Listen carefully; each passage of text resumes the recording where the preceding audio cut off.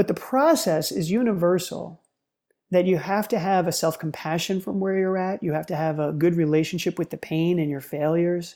You have to have goals, and you have to allow yourself the time and the many different decisions that you make, the small steps that count big, whether it be recovery and sleep or mindfulness or mental training or physical exercise, right? They're not spectacular things to become great. They're doing all the little things consistently that multiply over time. And you're about to listen to an interview for EWS, intending to provide educational information from various domains in psychology, physical exercise, or motor learning. An experienced professional joins in a conversation with our founder, assisting EWS mission of building a mindset and methodology that can optimize both sport performance and mental health. Hope you enjoy, and for that, I leave you with your host, Gonçalo Marques.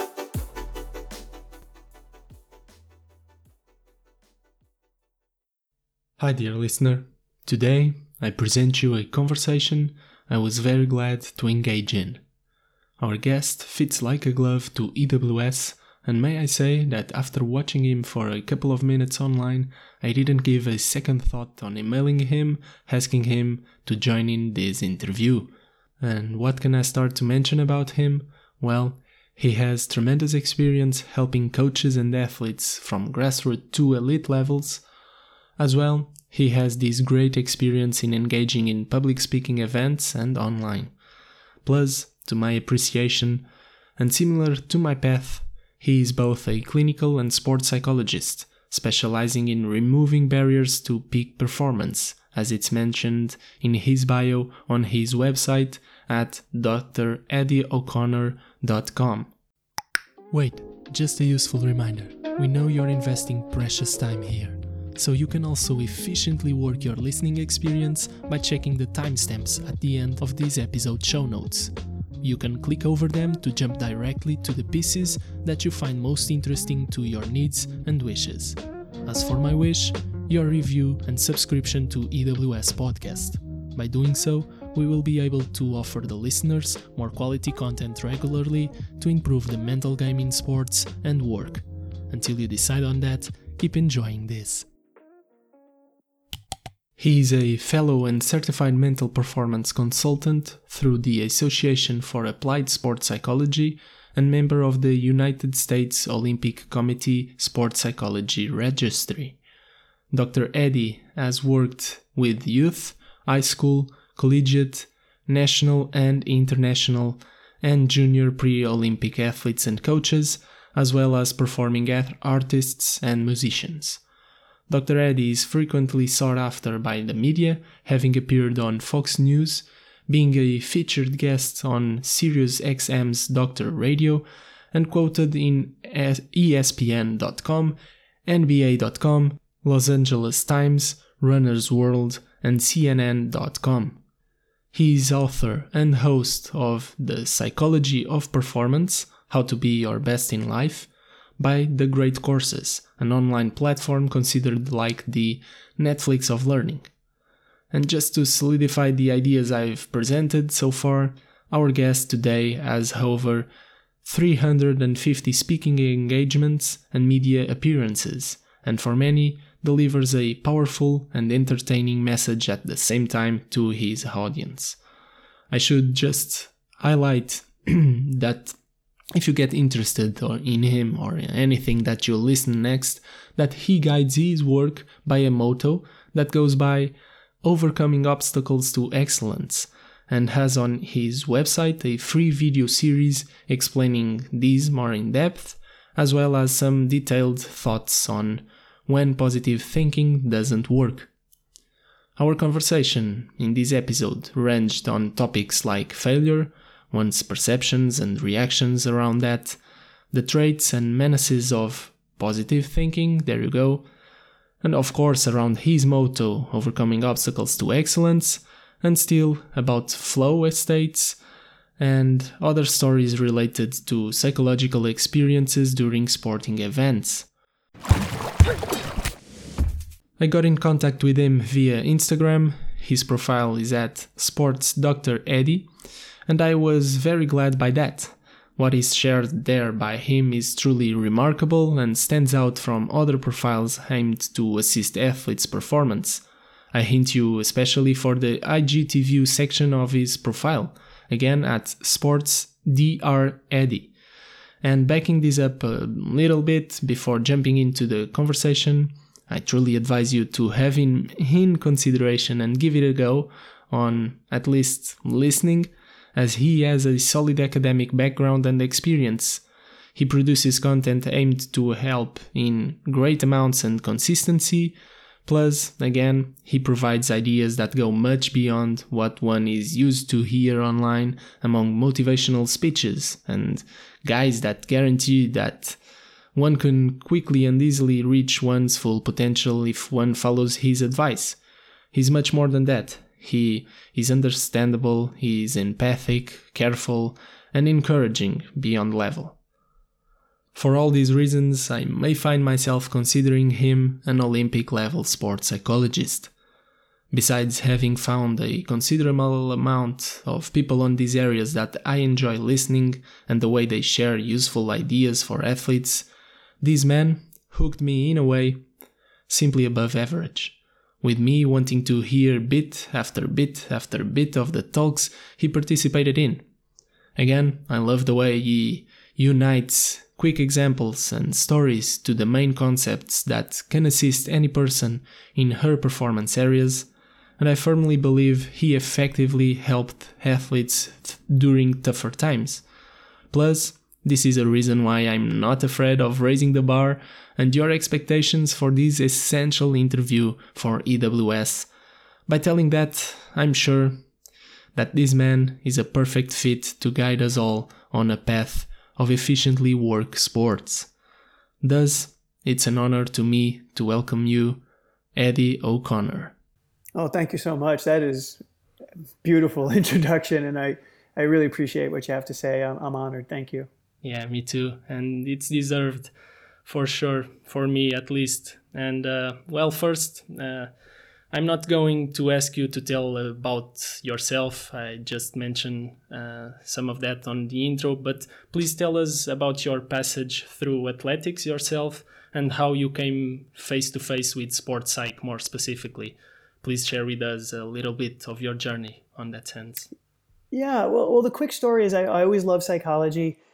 I was a nerd in high school where I would read Freud for fun, analysis of dreams. So I always knew there's something in psychology about how people worked that interests me. And I was a runner in high school, and I had my own mental issues without knowing it. There's a lot of time to be in your head when you're a runner, and never really reached my potential. And then the last class I took in college was sports psychology, and I immediately knew, I was like, whoa, I didn't know this existed. That would have been great 8 years ago. And so I also knew that I still wanted to stay within clinical psychology because I always had that passion for helping people through the difficulty and thought this would be just a beautiful union. So I went to graduate school and I became a clinical psychologist, but studied all the things that athletes most suffer from. So specialized in pain and injury, the obvious anxiety and depression, and do a lot in particular with performance anxiety now as my career has gone on. And it's just been a beautiful synergy where I'm as excited about the field today as I was before, in part because this is really practical information. I was always jealous that I can't do anything around the house I can't do the electric, I can't change the oil in my car. I'm really not a practical person. But being a psychologist, I found as life has gone on, has been the best skill to have because all kinds of problems show up in all kinds of areas. So, I can't help you change a light bulb, but I'm really excited about this field, not only for the people that I can help, but because I go along this journey with each and every one of you. It's constantly hard to be great. Constantly hard to be great. And I just really embrace that as sort of the philosophy of life and the way to live is to look at the things that get in the way. And we can be motivated by goals and achievements and that stuff, but I've always seen the world as yeah, but man, if it was that easy, we'd all be awesome. Mm-hmm. And so anyway, that's sort of how my philosophy came through and how I still live it to this day, try to get through the tough stuff. Yeah. And before I ask you what you currently do more specifically on that area, because you are a clinician too, and I would love to hear how you reconcile a bit of both.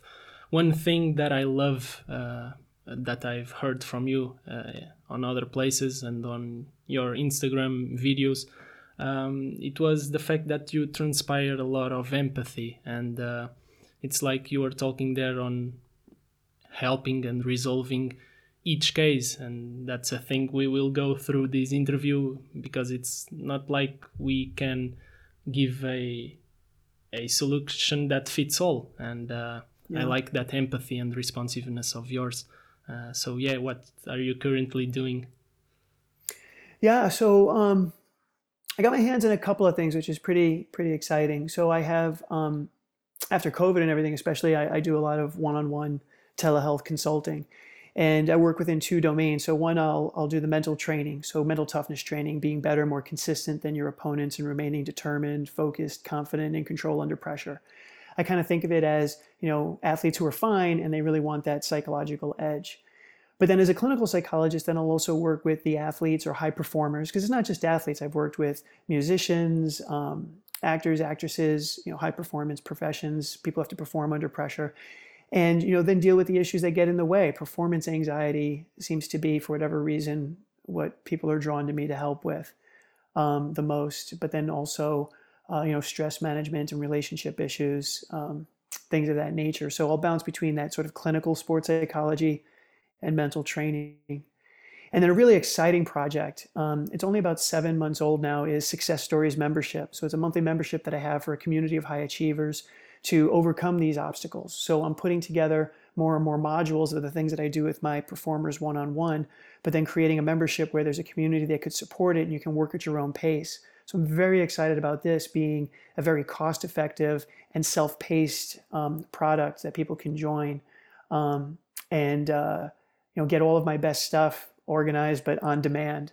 So that's the second big project, and that's probably where the two big things are. And I'll go out and I'll do speaking when groups need. There was less of that during COVID, but certainly the more people I can reach, and I hope that even my social media feeds can do that. I try to make them very service oriented and mental toughness in 60 seconds, like pack a punch with something that can help.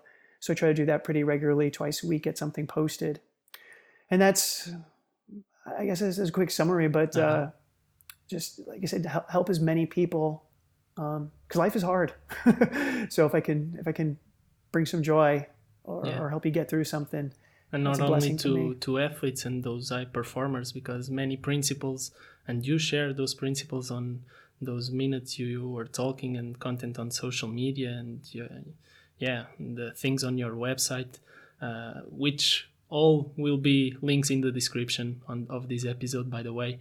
But I love that, and let's start. Let's go through from here to your tagline you have on the website, which is overcoming obstacles to excellence. Well, I'm sure we will keep branching from there to several relevant topics, as you also prompted there. But yeah, please first write us along this. What does it say about your passion again, and how does it manifest in the work you have with athletes and coaches more closely? Yeah, it really evolved to that tagline because I loved how a lot of my colleagues were working in the NFL or this or that, and it was always the mental training.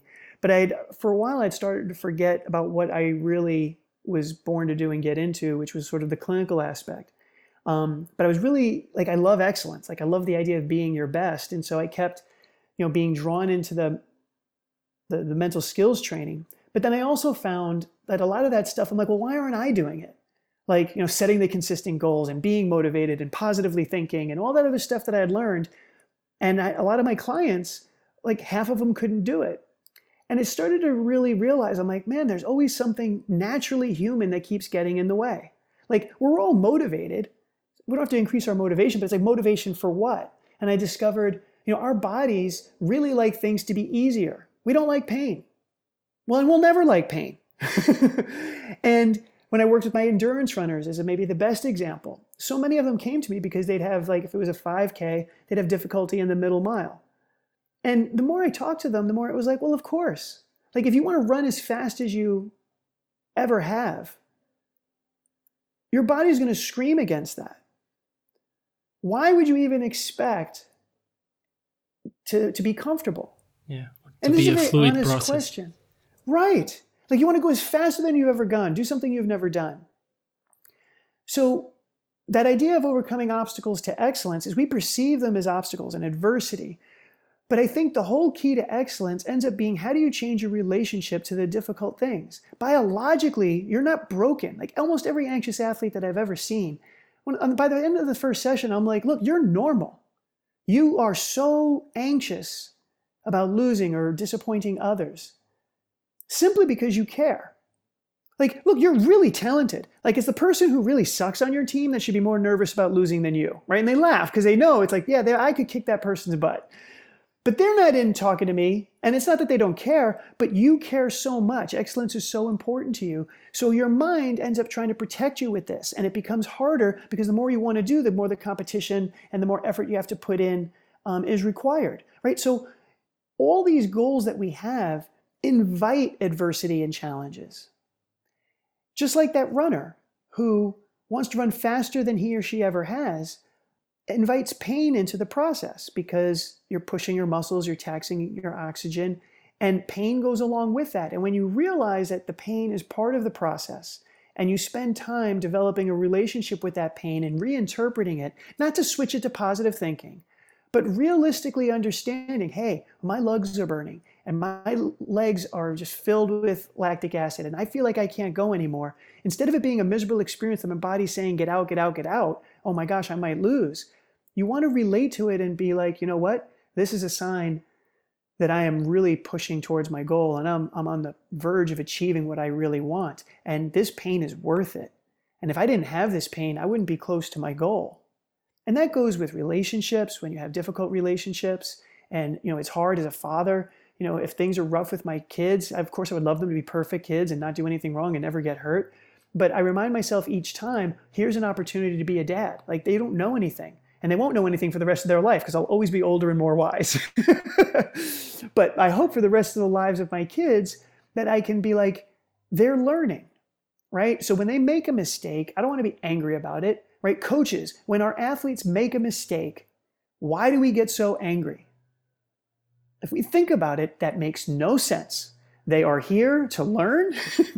We learn through mistakes, and our relationship with mistakes has to change to make it healthy. Now, if these are mistakes that you're doing because you're not listening or you're making the same mistake over and over again, that's different. Blaming, not validating. Another big problem. Yeah. You're right.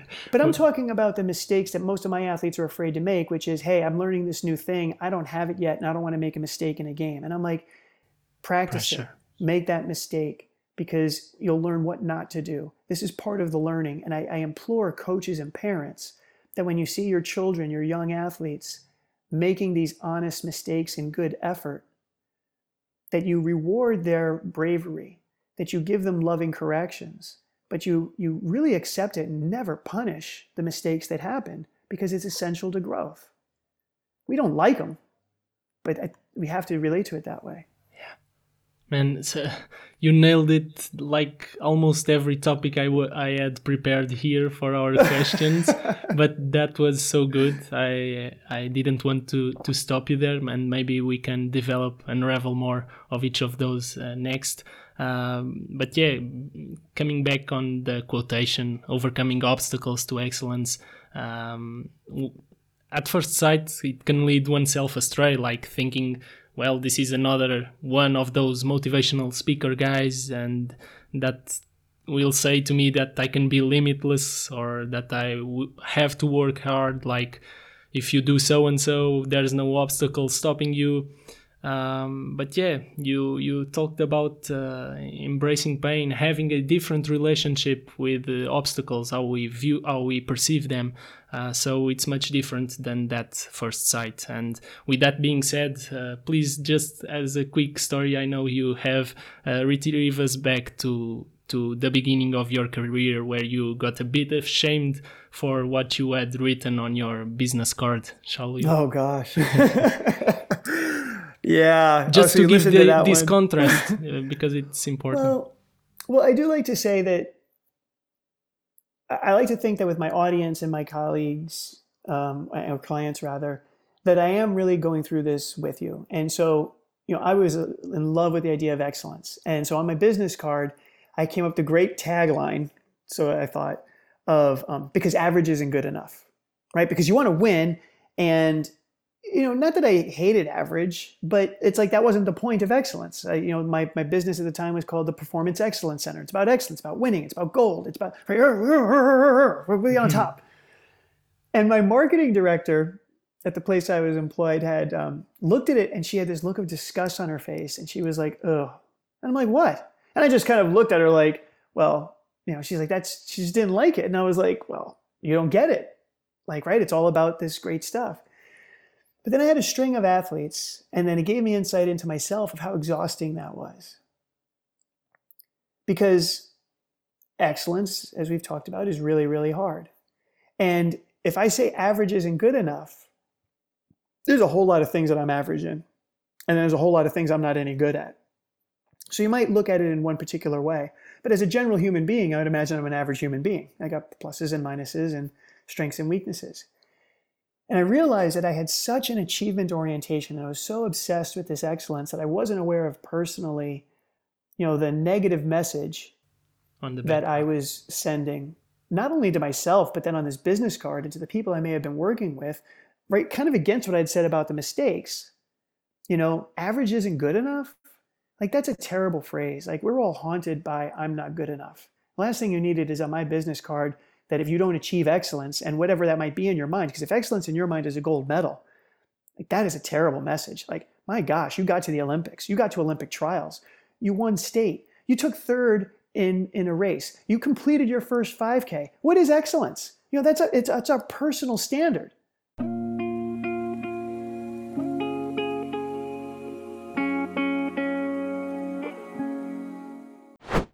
So it really started to reframe it. So then I had this stack of hundreds of business cards. I just had to get rid of all of them, because once I realized it, I'm like, oh, now I get what Meg was talking about. This is horrible. This is a terrible message. Average isn't good enough. Because to tell you the truth, again, a lot of my athletes taught me this.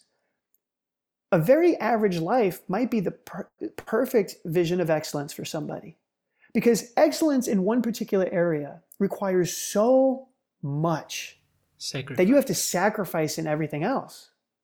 So if your vision of excellence is to have a very happy home life, be good at work, be fit, have some relaxation, have good savings, and you kind of average at everything, that might be the best life of all. This I don't believe in balance. I kind of believe more in harmony. But as you put into one, you can't put into 20 other things. And so I find that becomes a much healthier view. So yeah, on my card it said, because average isn't good enough. And then I really realized that was a terrible message. I got to be really careful about what is excellence, what is average. And then I evolved into the other one of like, man, this is all hard. I'm like, that's a better tagline. How do we overcome this difficulty? Mm-hmm. That I'm still content with. Mm-hmm. That I still think is universally true. Yeah, because the contrast, at least for me, also here, along the lines you were saying, it's coming from an approach, a more an adaptive approach where excellence, first, like, obstacles are the things to get rid of, and average is not good enough, basically, because we want to be excellent so we can win, and it's like a personal standard that is more fixed and is building up more pressure and a sense of obligation, and not being good enough as a person and not being able to achieve. So it's like paying a toll and being heavy on performers in this case, right? And so it's coming from that perspective onto one where excellence can be achieved moment by moment, like malleable standards. If one did, like, I don't know about the times in the 5K, you were talking about the races, but let's make up a number, X, on the total time that we can use to run it. We can not just look at it like the finish time, but moment by moment, what can I do from this piece of the running better than last time? So yeah, bit by bit we can look at it more at ease and embracing pain and looking at failure in different ways. So that would be the other topics here. Well, and that's do you you want to add summarized something? it beautifully, because when we tend to think of excellence, we have this comparison, like, who's ever the best in the sport or a championship. We've got this really narrow definition of it. And for some people, that can truly be excellence. Like if you're a professional player, the winning and the comparisons have to be it. But for the majority of us, we're not going to go to the Olympics. Does that mean we're not excellent? No. I love the way that you're putting it. It's like, even the way that the elite get there, they would still do it in the way that you just talked about, which is the idea that we can only start where we are, and we can only move from where we are here and like get 1% better every day. It's another phrase that I've heard. I don't know who to give credit to, but I love it, because that's what the greatest in the world have done. Because you have to deal with where you're at, and it's consistent improvement. Somebody else told me that excellence is being good consistently. And I like that too, because it really allows for the process of, those mistakes, the learning, and being good over a period of time, like that longevity of it. Well, what you just heard was something probably easy to understand. But to assimilate this or put it into practice is a harder task for sure. At EWS, we aim to translate the theory and mental principles into practice the best way possible. But it all comes down to you. Take a moment to really reflect. Is this good for me? What can I do today to implement it? Again, the keyword, practice. How can you translate this into practice? Practice it and go ahead. Keep enjoying the process of efficiently working sports. And so I want to say to the audience that these are not ways to soften or let off the pressure and to kind of make it soft and say, oh, well, everybody's excellent, because that's not true. I mean, I have the greatest respect of their objective determinants of it. But the process is universal, that you have to have a self-compassion from where you're at. You have to have a good relationship with the pain and your failures. You have to have goals, and you have to allow yourself the time and the many different decisions that you make, the small steps that count big, whether it be recovery and sleep or mindfulness or mental training or physical exercise, right? They're not spectacular things to become great. They're doing all the little things consistently that multiply over time. And understanding excellence in that way. And again, realizing that you have personal excellence. Like this comparison game, I've been a victim of it. And I've made myself feel really bad a lot of times, looking at myself in any number of areas and being like, I can't do what he can do. I don't have what she has. And it's a poisonous way that we do it as human beings. And it's catastrophic to performers, because they got nothing to do with us. However fast they're running or how much money they can put into training. Like when we start comparing, we lose the focus on what we control and what we can do. And that becomes deadly. So to your point, as you had said it earlier, if I have X and I want to run 5 seconds faster, that's where all my control is. And you keep doing that day after day after day, you could end up getting to a personal best. You likely will. And that personal best might be a world record. It's just a matter of time and intensity. But the process is the same. Mm-hmm. And we hope that the person gets satisfied along the way and love the process, and not only reaching that ultimate goal, which can be there, right? Yeah, and I would challenge you. I would say not hope. I think it would be necessary for the amount of time that would take, that they have to enjoy. We have to enjoy the process. I mean, if we're just doing it for the outcome, again, look at the Olympians. If you're only going to be happy every 4 years, if you win a medal, that is not a way to live. But can you enjoy the process of growing? Do you enjoy your training?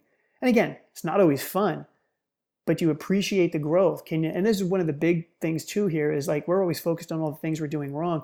Are you recognizing where your growth is? How you handled that mistake, the one more rep that you did. Those are the things to celebrate.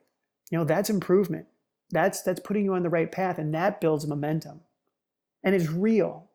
Like the thing I don't like about positive thinking a lot of times is the difficulty to think positive in really crappy situations. Like people will often say that, you feel sad, oh, think positive, look at the bright side. I'm like, no, look at both sides, because they're both real. Don't ignore the bad, because the more you ignore the bad, the louder the bad gets, because your body is like, hey, it's like a big bear in front of you. And if you're like, don't worry about the bear, don't pay attention to it, that's going to terrify me because there's a bear in front of me. I'm only going to pay more attention to it, and you're scaring the hell out of me because you're telling me not to pay attention to the things I'm afraid of. And my athletes, I find this when people are telling me, oh, you're so good, don't worry about it, you'll do fine. It just makes my athletes more anxious because nobody's hearing or respecting that they're worried about losing or embarrassing other people. I take the opposite approach. I'm like, you should be really scared of this. They're like, what? I'm like, of course you could. I mean, that'd be terrible to embarrass things. And they're like, wait, hold on. This isn't what you're supposed to be. You're supposed to be making me feel better. Yeah. I don't want to make you feel better. I want to make you perform better. You have every right to be scared about striking out or making a mistake or losing. You put a lot into this. Now my question is, with that fear, what do you do with it? How do you play with it? Because that fear is not going to go anywhere. If it goes somewhere, it means you care less, and that's a problem. I don't want you caring less. I want you to care just as much as you do, but realize that your mind's not a fortune teller. It's not telling you what's going to happen. It's telling you what could. So our response to the negative thinking isn't positive thinking. It's not ignoring it. That would put us in a worse situation. That's why our anxiety actually gets worse. It's dangerous to think positively in a negative situation. Think proactively. Think productively. Well, how do I solve this? How do I protect myself? How do I be sure that I don't lose? Well, I better study more, or I better take some rest, or I better train more. And first of all, and maybe the end of all, how do I relate better with these things? And let me grab you on exactly what you said, because it's totally part of like our motto here at EWS, to efficiently work sports. It's like to validate our experiences. You were talking about positive thinking, and we can branch from there, from the common views on positive psychology. And I don't want to denigrate here positive psychology, because Absolutely. It has a lot of great things and studies scientifically explored. Agreed. But we have a wider scope of emotions with us, trying to inform us of something. So if we avoid them, or if we mistrust them and don't take them into consideration, on seven emotions that Paul Ekman told us that we have, basic emotions, only 2 of them can be considered more positive. So we can have a perspective here also. Yeah, I don't like our chances of living in positivity with those odds, right? Yeah. And from all of this, I may ask you if you consider it as a goal to be at ease with difficult emotions in the field or in other tougher moments. Is it a goal, like, to be at ease? Good question. Let me dance around this one a little bit and pick apart the words. I would say, an abrupt answer, I would say no, not to be at ease. Because what that suggests to me is that we are still then prioritizing how we feel. And that's what makes me nervous. It's almost like a backwards way of still saying, I want to get out of the distress or the adversity. I want to feel better. Well, if I can become, and that's why the cliche, get comfortable being uncomfortable, I kind of have issue with that. Because I'm like, well, then if you're comfortable, you're no longer uncomfortable, and then you're not growing. So I'd rather substitute the word being at ease with acceptance. Now, most people think that they know what acceptance is. I worked with chronic pain for many years. And when I would suggest to them that they had to accept their chronic pain, I remember one guy who was like, man, I've got this for 20 years. You don't think I accept it? And I'm like, okay, I clearly didn't explain this the right way. I know you know that you have it, but you can feel the conflict. Even the word coping, if I'm getting it correct, I can't remember what the root language it comes from, but I believe it means to strike. So when we try to cope with something, it's implying a battle. Yeah. And like if I'm diabetic, so if I have to cope with my diabetes, it means I don't like my diabetes, I don't want it, and there's always some level of conflict that I have to handle it. But if I accept that I have diabetes, I still don't like to take my blood sugars and, take insulin and do all that other stuff. But I'm not at battle with it. It's like it's something that I do. It's a part of my life, and it doesn't take up a lot of mind space. And so I acknowledge the reality of it. I follow my diet, I take my insulin, and I do the things that I have to do that other people don't have to do. I have sadness about it, and I accept the sadness, but it doesn't disrupt my life, and it doesn't take up too much of my life. And that's what I mean.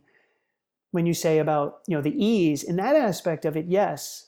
Like I want, when there's adversity in my life, to be just a part of my life. As you had mentioned about the positive versus negative emotions, we have to make room for all 7 of those. And I can enjoy the 2, but if I'm going to be experiencing the other 5, I want to know that they're time limited, because even the happiness doesn't stay. And when I'm happy, I've met people who are like, oh my gosh, now I'm upset because I don't want the happiness to go away. It's like the end of a vacation. It's like, oh no, I'm already upset, but I'm still in this wonderful island. And it's going to come and it's going to go. So how do we keep what my goal ultimately is, your performance or your values or the way of living, the person that you want to be, always primary? Like that's ultimately the goal when I work with people is, are you living your meaningful life? Are you living a life of purpose? And if your purpose is working out or be healthy or having that wonderful marriage or staying in shape or doing well at your job, whatever it is, can you do that with all the feelings that show up? Because you're human and we're not going to beat them. Nobody's ever gotten rid of sadness. But yet, how many books, and like this drove me nuts in chronic pain. How many books are written about curing chronic pain?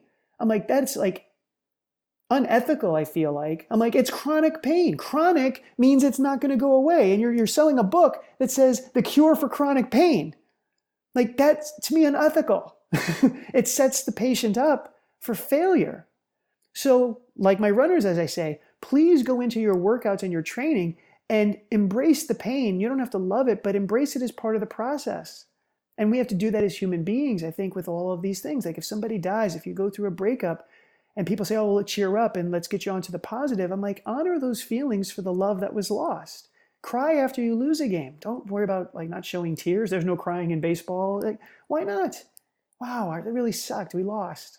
Embrace it, process it, and then it'll go. And then you get back to working at it, because I love the way you would put it, because that's what's real, right? That's the real experiences. That's genuine. That's authentic. And that's when we're our best selves. 2 things right from there.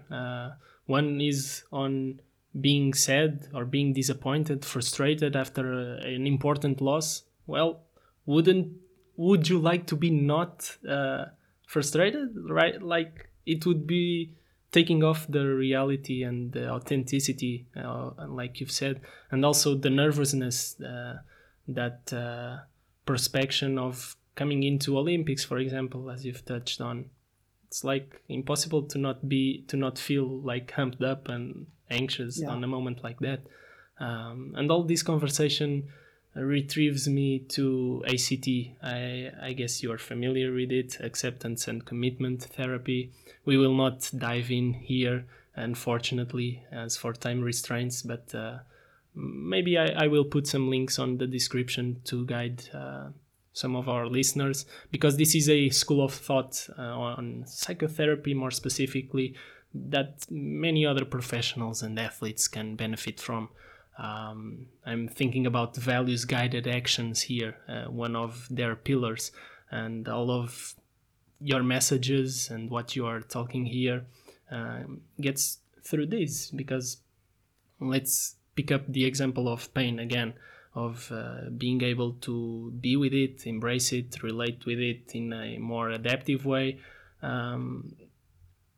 Along these, pain gets more obsolete and not taking a toll so much on our performance, I guess, because it is a precondition and congruent to our consistent goal, right? It's in service of the goal, this pain. It's part of the process. And again, internal obstacles and gaining awareness and acceptance. You talked, I guess, beyond the habitual conversations on acceptance, because sometimes it gets the sense to people, it gets confounded with resignation, right? And we are not selling that, for lack of a better word. Well, and I want to pause here because you bring up a very good point. People do confuse that, so I just got to accept it as it is. And you can always tell by the tone. But what you suggested was really it. It's that connection to like, no, you're willing to feel what you must in service of your goal or your value. Like there's a purpose in your pain.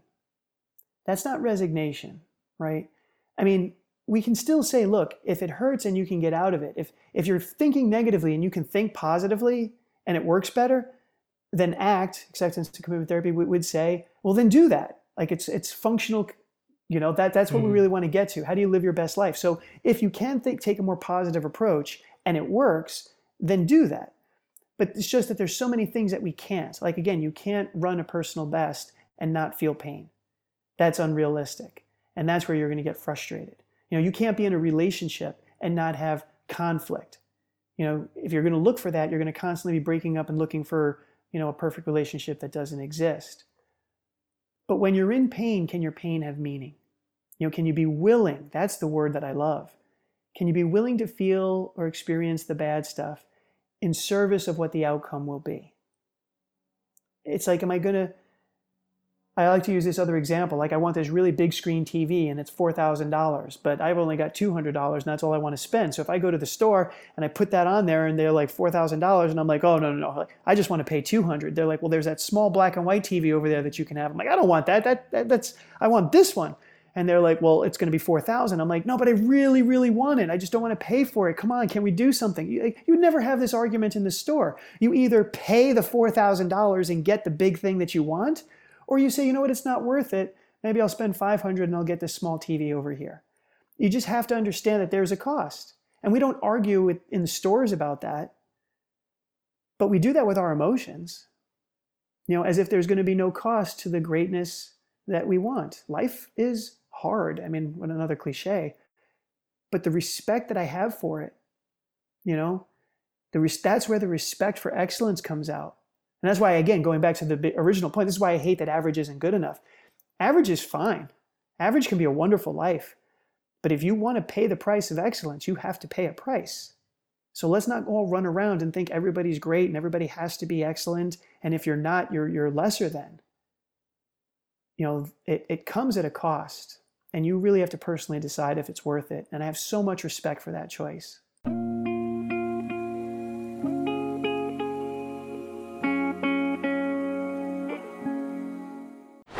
And I love those quick metaphors you use. Let me try to spur another one. I will retrieve from EWS episode 60, where I talked with Dr. Tim Pinot, a man behind the Mindful Sport Performance podcast, and has a program on mindfulness in sports for athletes, mainly, where we were saying that something in the lines of awareness and acceptance of what is present ultimately allows for greater responsiveness to the self and environment, providing freedom from the reflexive or automatic reactions that so often guide our actions.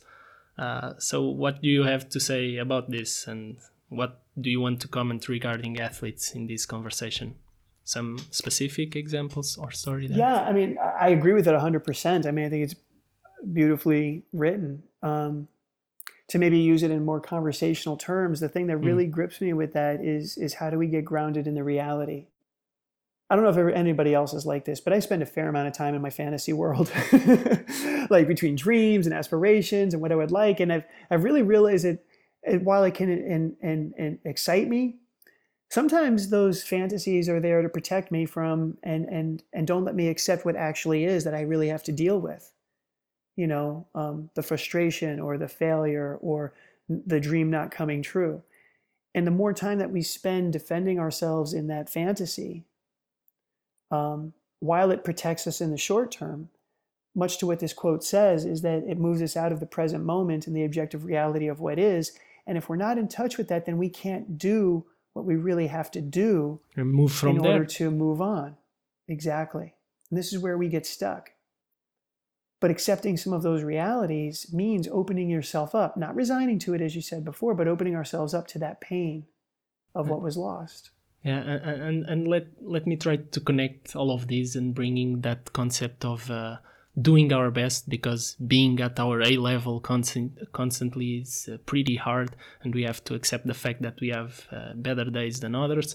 I practice a sport called frescobol. It is the classical beach rackets. I don't know if you're familiar with that. So it's a fast racket sports where we have a ball and I play with not an opponent in front of me, a partner. And we try to make the game as fast as possible to give us excitement and give us some reflexes. So it's pretty cool on that. And just this past weekend, I was playing with a partner of mine, and he was very much frustrated because he was not being able to handle the racket as he used to, and so he wasn't being able to bring his best level again, and he was very frustrated with that. And in a game like this, is very collaborative, and we communicate a lot. And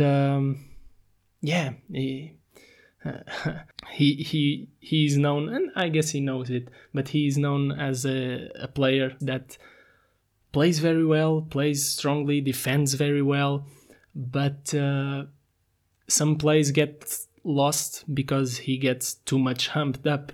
He can't control his excitement. And on this case, on this past weekend, was a combination of that and of not accepting. I'm prompting you here for these concepts. I guess he was not accepting the fact that he wasn't able to make our best plays as we can do other times. And it took a toll on him, on me, unfortunately. But anyhow, he could be making his efforts, right? So this is just to, again, connect all this that we are talking and asking you like some more practical conversation, or like what could he do on that circumstance, because all of these make sense, and to apply it consistently is another different, harder story, right? What do you have to say on his, or some tips for him or me on this case? I'll give the 60-second version. As I said, mental toughness is 60 seconds, like the quick fix to this. And sometimes we can develop this a little bit more, but it comes out to be one of my favorites. Say, look, if you want to win, you have to focus on what's important now, WIN.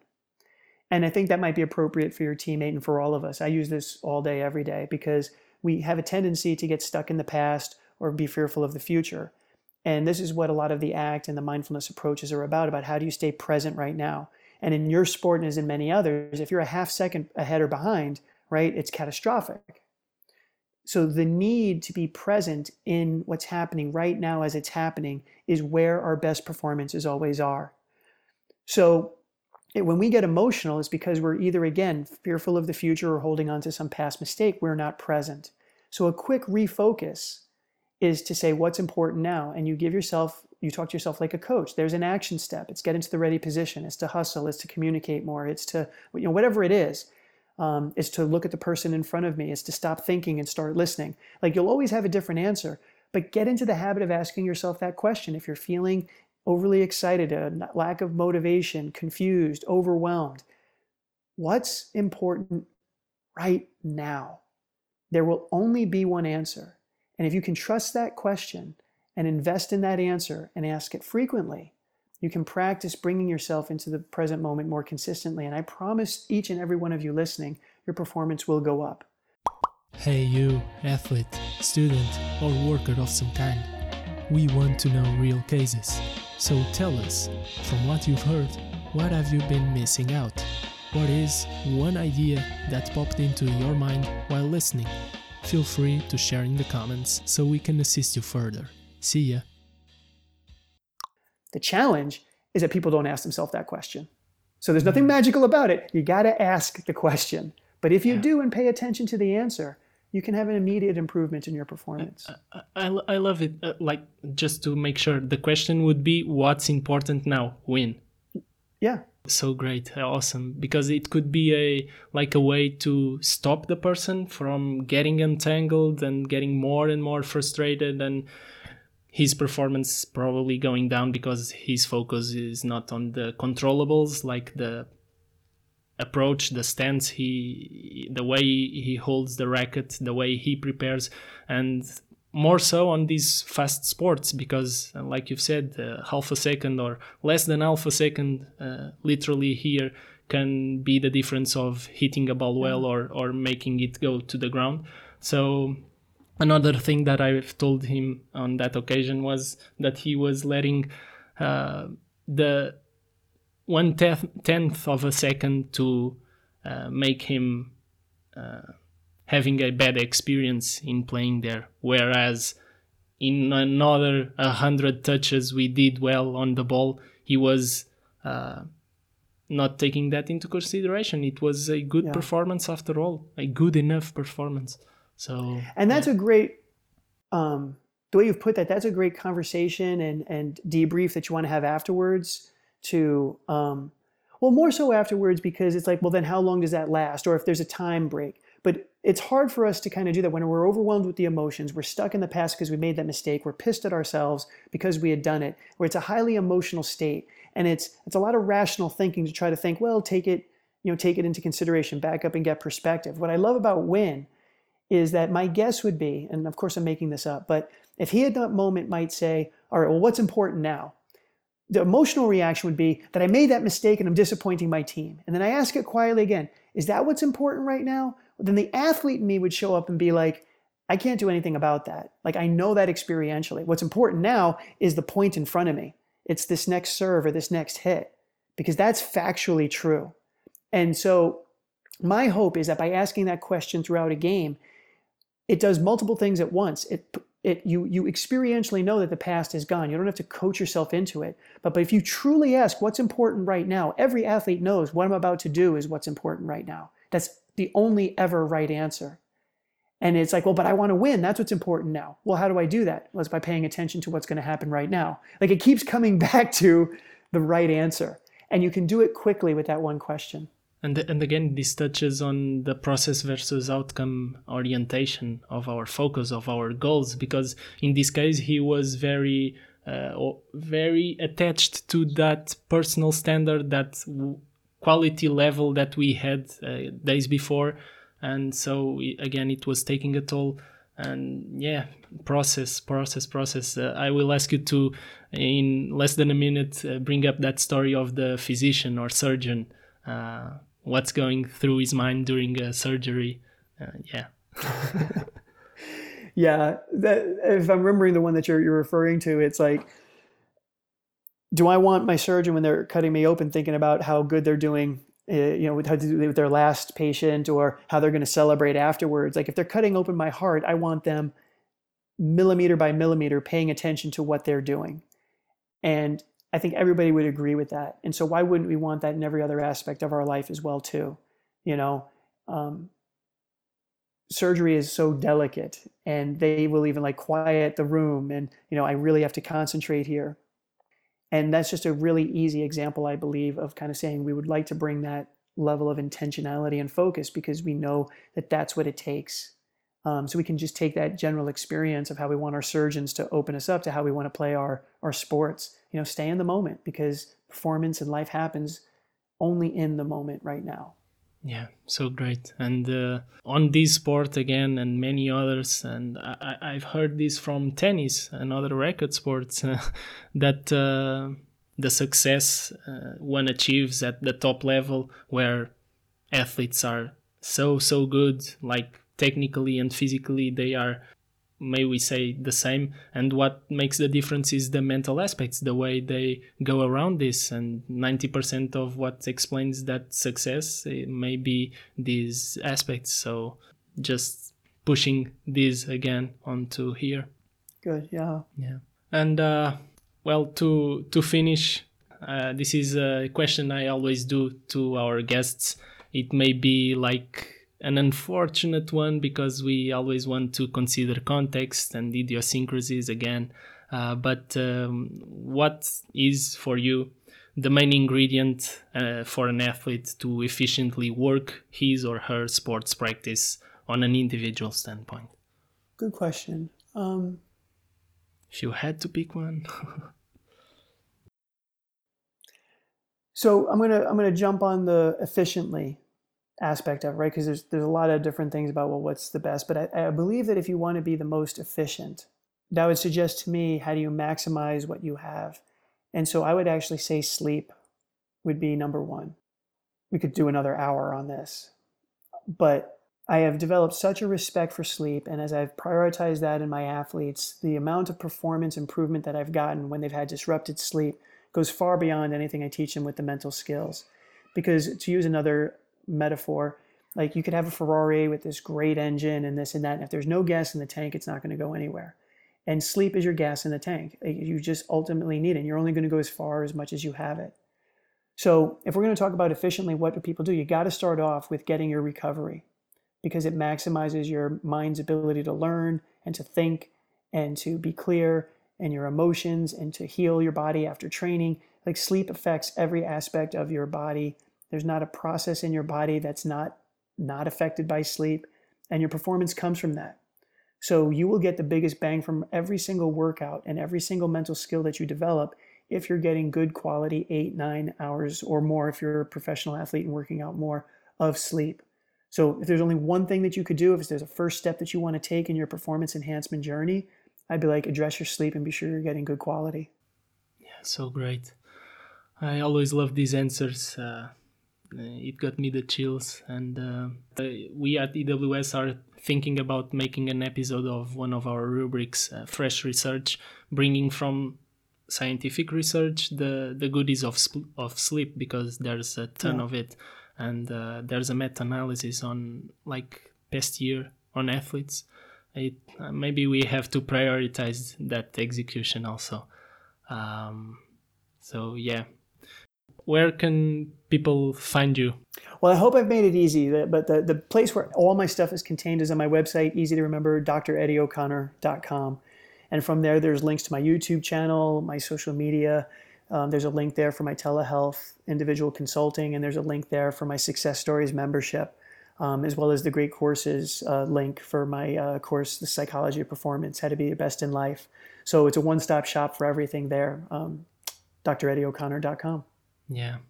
But yeah, that course on the Great Courses website, The Psychology of Performance, How to Be Your Best in Life, may be very well a great one, combining many of the things of several years of experience you have on these areas. And may I say just a quote you have there from Catherine Lyon, the senior academic content supervisor there, where she said, "I work with the finest professors and content experts over a wide range of academic and professional disciplines, and Dr. Eddie is one of the very best. He is a hard-working and accomplished professional, a caring and supportive coach, and a charming, upbeat and enthusiastic presenter." I guess you achieve all of that. This seems like cheesy and those eccentric quotations we have on the testimonials page, but it's worth it. And I wish you all the best. You deserve a bigger popularity.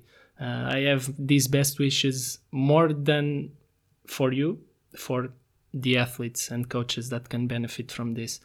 So I'm very honored to have had you here on EWS, and I will also remind our listeners to our curated playlists that are being developed on EWS Spotify.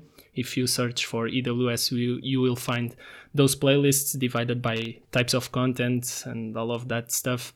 And maybe I will insert this one there, other ones from you on other places, and others on sleep, a big priority now. Very good. Again, thank you. My pleasure. Appreciate the kind words. Thanks for the opportunity. Thank you for listening to this EWS interview. To see more, go to ewsport.eu. If you want to open up a discussion about some topic addressed, reach out by commenting below or leave a message at ewsport.eu. Hope you enjoyed. See you on the next one. I remind you that you can write a comment right there on some podcast apps, on our Instagram at ewsport.eu, or even by sending a quick voice message on the clickable link I leave right at the end of this episode description. If you prefer to stay anonymous, this is a good option. All simple and free. So take the time to do so, and take a step to be closer of efficiently work your sports practice. Until then, take care.